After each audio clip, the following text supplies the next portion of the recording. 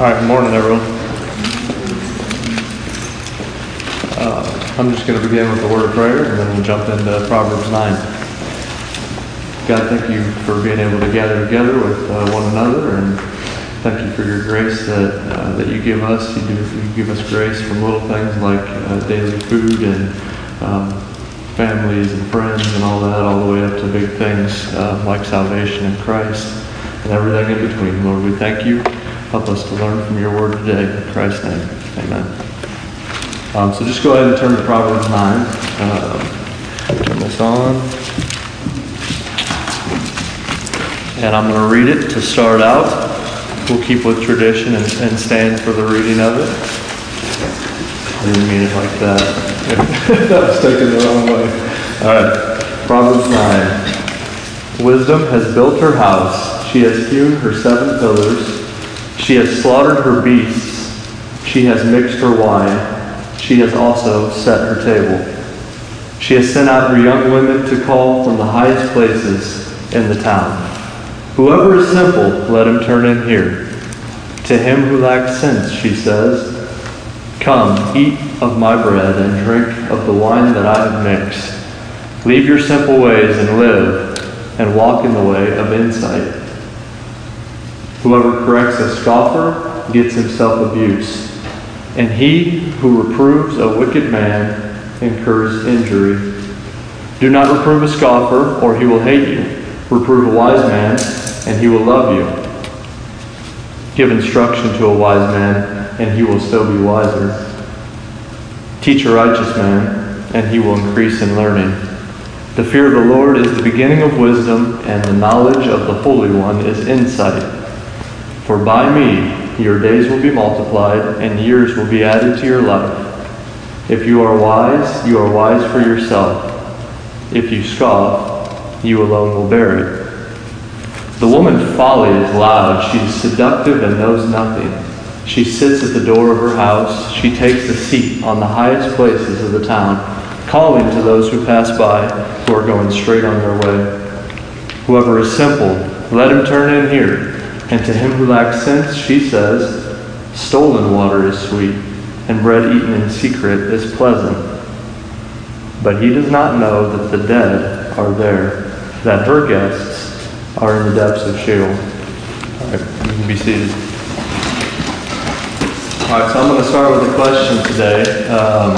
Do you guys ever feel a strong pull or desire to do something that isn't right? It could be something that you know is wrong from the Bible, or maybe your parents told you it was wrong, or just something that goes against the normal things at school. But whatever case, have you guys ever felt a strong desire and pull to do something that you know that isn't right? And more than a yes or no, give me an example. You can shout it out, you don't have to raise your hand. Not all at once.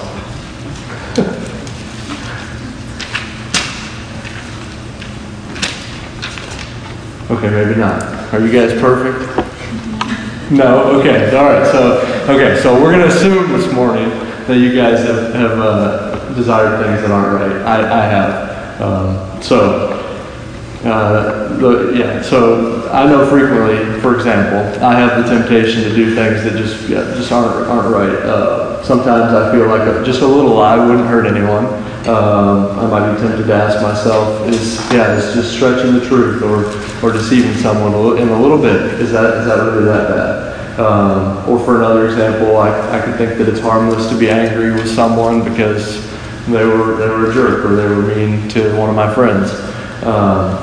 I might be tempted to lust. You guys just learned about that in Proverbs 7, about the adulterous woman who tries to pull in her victims. The point is that there's numerous ways that we're tempted and pulled into doing things that aren't right and ultimately don't align with God's way that we should live. And much like the result of being led astray by that adulterous woman in Proverbs 7, the result of Lady Folly in our chapter today is death. If we follow her, we'll be led to death. So that's the main point for today. The reward for living in folly is death, but the reward for walking in God's wisdom is life. The reward for living in folly is death, but walking in God's wisdom, you'll be rewarded with life. So before we jump in to Proverbs 9 too far, I want to just define a couple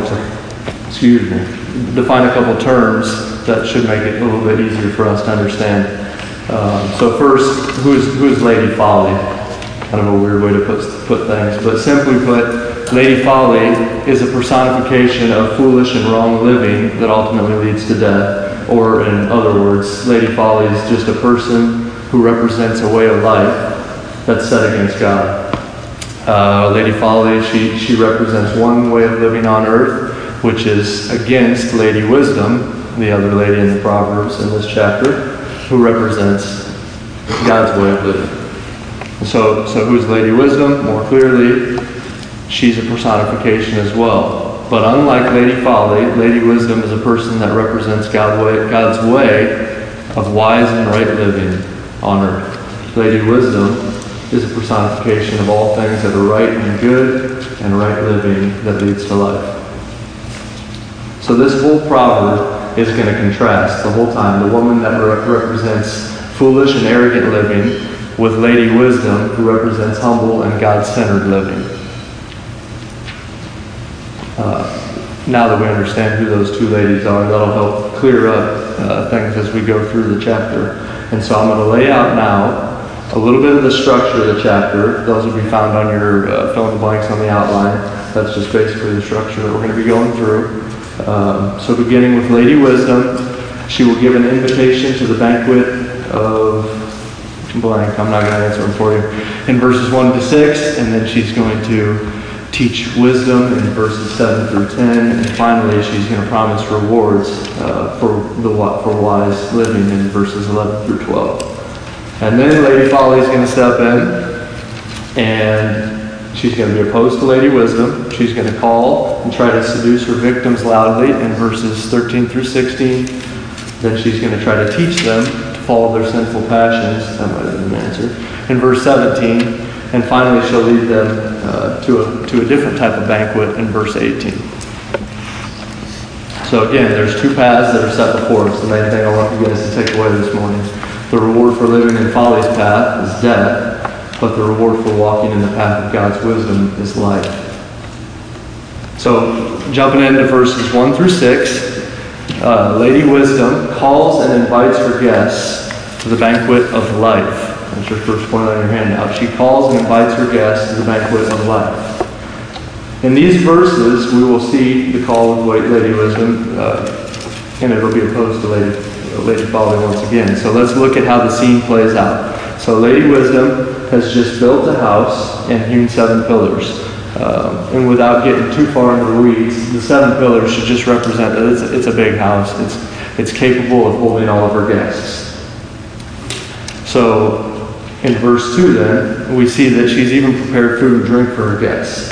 She sends out her young women to invite anyone who will listen to her. They call from the highest places in the town. So now she's inviting guests with this invitation to partake in a feast of life, or banquet of those who live. Notice in verse 5 that she's inviting her guests to eat and drink food that she herself has worked for and prepared. We'll see later in this chapter that Lady Folly would rather steal her food and drink than prepare herself and work for it. So the scene's set there. She is sent for any who will come and listen to her, and the banquet she's inviting them to is the banquet of life. Running over it. Next in verses 7 through 10, she's going to teach her guests or followers, the people she invited, a few things. Standing out among the things that she teaches them is that the fear of the Lord is the beginning of wisdom. And this should be a familiar theme for you guys studying Proverbs, that the fear of the Lord is the beginning of wisdom. In verses 7 through 8, she gives her guests understanding of how a wicked, foolish, and proud man responds to correction. The wicked, foolish, and proud man she calls a scoffer. A scoffer is a proud person, simply put, who rejects God's wisdom. They're someone who shakes their head or just rolls their eyes when they see wise living. So I want you guys to answer this for me. We're going to try again. What happens to a person, this one's easier. What happens to a person who corrects a proud and wicked scoffer? It's right there. What's that? Sorry, I can't hear you. Yes, yep. They would be hated. They'll get abuse. Okay, so they get injured. They get hate, they get injured in attempting to correct a scoffer. In a major way, some examples of how this might happen in a more big way. A wife could correct her husband or vice versa, and it could result in some kind of violence, whether from the mouth or physically. I used to know bullies in school who would just resort to violence if they got proven wrong or if they got made fun of themselves. And in a more minor manner, as we work down, a scoffer that gets corrected might simply just unfriend you or ignore you or just treat you poorly in little ways. Regardless of how it plays out, Lady Wisdom teaches her followers and us something about the character of a foolish, proud scoffer. And on the contrary, Lady Wisdom shows us that we will know a wise man or woman by the way that they respond to reproof. And the way that they respond to reproof will be with love. So instead of being hated or ignored or abused, right, someone that is wise, when they get reproved, responds with love. And why would they respond with love? They would respond with love because they want to live in the way that God set out for them. And when they get reproved, when they get corrected, they ultimately are rejoicing because they're going to be able to follow God better, and they know that that path leads to life. So as you go through this, you're seeing how a scoffer would respond and how a wise person would respond to reproof. One responds with abuse, one responds with love. And all of both those responses is a result of either fearing or not fearing the Lord. So that leads us to verse 10, which says, "The fear of the Lord is the beginning of wisdom, and the knowledge of the Holy One is insight." In other words, if we don't fear God, we won't be wise, and if we don't know God and His standards for living, and His right standards for living, we won't have the insight to even do what is right. In other words, if we don't fear Him, we won't even have motivation to do things that are right. And if we don't know Him and His Word, we won't know what to do. We won't know what is right or wrong. So, real quick, this verse says, "The fear of the Lord is the beginning of wisdom." Many people we kind of try to downplay that. Our culture is really about love, but it's kind of a false love that doesn't have all the aspects of true love. And so some people will teach, and they'll try to teach from the Bible, and they'll downplay the fear of God. But we need to know that the fear of God is a reality, however. So if we take Matthew 10:28, for example, Jesus tells His disciples to fear the one who can destroy both soul and body in hell. So God does love us deeply. He really does. But we must not remove fear and trembling from the proper stance that we should have before Him. We still are to fear the Lord because He is the righteous judge and He loves us. That is the good news. Those who follow Jesus and live according to His wisdom will be given eternal life. But those who do not will live as fools, following Lady Folly, and they will truly be sent to eternal death and hell. We must fear the Lord. It's a real thing. Lady Wisdom pleads for us in this verse, in verse 10, to understand that fearing the Lord is what makes us wise and gives us life. So, in wrapping up Lady Wisdom's section, the majority of the proverb, in verses 11 through 12, rewards are promised to those who follow Lady Wisdom through fearing God. There's some general rewards that we'll receive on earth. It's generally good that we're wise, and we're going to be blessed for that. And those who are wise generally live longer lives as well. That's not always true. Things happen to shorten people's lives all the time, even if they are wise. But ultimately, the reward of listening to Lady Wisdom's invitation and teaching is a matter of life and death. For the reward for walking in God's wisdom is eternal life. A final note on Lady Wisdom. She invites and calls. This is important to kind of point out as a distinction between her and what we're about to see when we go and look at Lady Folly's call and how she brings people in. So Lady Wisdom calls and she invites, but she does not coerce or manipulate. She doesn't force her followers, call them victims, in the case of Lady Folly, to come and follow her teaching. So starting off now, we're going to turn to Lady Folly and see the contrast. Remember, I told you guys it's going to be a real contrast between how Lady Wisdom invites and presents things and teaches and rewards, and the contrast, it's going to be a direct contrast on all of those points with Lady Folly. So starting off in verses 13 through 16, we see right away that sharp difference that I talked about just a second ago between Lady Wisdom and Folly. So Lady Wisdom, she invites and calls everyone to listen to her, right? But Lady Folly, loudly, we see loudly, the woman Folly is loud. And passionately and seductively, she is seductive and knows nothing, entices her victims. So she loudly and passionately entices her victims.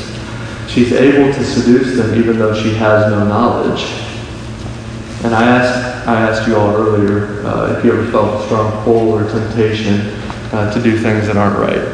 I confess that I do, and I'm sure that we all do. And I ask this point because I want to point out that Lady Folly, personified Lady Folly, she wants to bring us into a way of life that's contrary to God and His standards. And she's going to go to great lengths to deceive us and to do that, and we need to be aware of that. So she would be all too happy in her deception, and if she could literally just tie an anchor around each of our legs and just let us sink to the bottom of the ocean, just struggling and suffocating as we go down and die. She would love to do it that way, but God has restrained. We're going to move to Satan now. This is Lady Folly's personification, so it's not a real lady. But we're going to move to Satan now. God has restrained Satan such that he cannot bring us to eternal death that easily. Rather, Lady Folly's schemes, Satan's schemes as well, are trickier than that. They're more deceptive than that. They're not going to be just instant death. And so instead of an instant death, Lady Folly will seduce those who are going straight on their way, who may be trying to follow God, and she'll just feed them little lies. Just like in the Garden of Eden, when Satan twisted God's words, she'll tell us that stolen water is actually sweet. She'll say, here, try it. It's sweet, it's good. She told Eve. He told Eve, this is good to eat. It'll make you wise, it's profitable. She'll tell us that sins done in secret are actually pleasant, and that no one will actually find out when you do them. What would it hurt if you just had one look, if you stole one time? What would it hurt if you just cheated on a test so that you passed the class or got an A? And her lies will pile up to the point that you will find yourself enjoying the stolen water, enjoying the things that are against God's way of living. And you'll actually be longing to engage in those hidden desires and sins that you know you're not supposed to. And once she gets you to this point, just slow deception, around the corner truly is eternal death. We need to beware of the schemes of Lady Folly. So remember, you guys learned probably a couple weeks ago, you guys do a chapter a week, I'm assuming, ish? Okay. So probably a couple weeks ago in Proverbs 7:21 through 23. Proverbs 7:21 through 23 says, with much seductive speech she persuades him. With her smooth talk she compels him. All at once he follows her, as an ox goes to the slaughter, or as a stag is caught fast, till an arrow pierces its liver. As a bird rushes into a snare trap, he does not know that it will cost him his life. So deceptive lies will be told to you, to Lady Folly's victims, as she drags you along to your final reward or death. So just like the adulteress in chapter 7, Lady Folly works in similar ways. Before we turn to the rewards that Lady Folly promises in the last verse of the chapter, I want to try to make the weight of this clear and not just pass over it. The pull of the things of this world, the idols, the money, fame, career, maybe it's being right or being funny and recognized, maybe having a boyfriend or girlfriend. Make sure to look on the right side of the room when I said that. Anyway, or eventually a husband or a wife, right, will only ever leave you desiring more and more and more, because those things are truly empty. You don't always realize that in the early stages, but they're empty, and they just leave us hungry for more. It doesn't satisfy. And if you treasure these things ultimately in your life, and at the end of your life, whether it's short time from now, or what would it be, 60 years from now or more, you will really find yourself at the banquet of the eternal dead, and it's a weighty thing. So let me give you a part of my personal testimony as an example of how we can be deceived by both our wicked hearts and foolishness. So I thought I was a Christian early on in high school. But as high school went on, I saw these desires in me more and more, that they became stronger and stronger. So I had three main desires. So I really wanted to get really good grades. I wanted to have that so I could get a good paying job later on. I wanted to really excel at my sports, and I wanted to have an attractive girlfriend. So those were my three big things that I sought after. And so they started off as little things that, but then as I'm going through high school, it just more and more, I would just chase it. To the point of I would be working out, literally before school at 6 a.m., going to practicing, after school, studying late, trying to have a social life as best I could, and I would do those things so hard that I was even getting sick, because I was just so tired. Point being, though, I chased them all the way into my freshman year of college, where according to those three standards that I had, that was really all I wanted at the time. I thought I'd reached my goals. I really did. So I thought I had an attractive girlfriend. I had 4.0 in college, and I thought it wasn't too hard. And I was getting to play a little rugby, and we got to win the state championship for our division. It wasn't anything huge, but it was the goals that I wanted, and I was doing well in them. So I checked every box that I thought I needed to check to be happy, right? But I was truly empty in my heart. God showed me this, and He invited me to fear Him, like verse 10 says. And had He not given me this grace, inviting me to follow Jesus and live wisely, I would have continued to chase worldly things, the illicit, deceptive desires and promises of Lady Folly, until I ultimately found myself dead. And this is really true if we look into non-Christians' lives who are older. Maybe they're in their 40s and their 50s. They might have replaced some desires maybe that I had as a 18, 19, 20, 21-year-old with something different. So I know in my small towns I grew up in, I can frequently go back, whether it's on Facebook or seeing them in person, and see my college friends and their parents who never grew up, and they're never growing up chasing the same things is the result of continually chasing the worldly desires that'll lead them to death. So it might look different for them. They might have a wife and kids, and so they might not be chasing a relationship, or they might be, but they might just be drinking, partying, doing whatever they want to try to fulfill the emptiness that they have. And it can take itself even in like a quiet way. So someone that wants to maybe just play video games and be undisturbed, it's the same thing. It doesn't have to be a cookie cutter path of seeking them. So we will be deceived by Lady Folly in various ways if we're not careful. Again, this chapter is presenting two paths, really, and I was supposed to be clicking this whole time. Sorry, the clicking is new to me. Hold on. You already have these. Did you get these first ones? Okay. Okay, well. Oh, well. Where's that main point at? I'm going back to the main point. Okay. So they're already written up. Okay, so it's presenting to us two paths.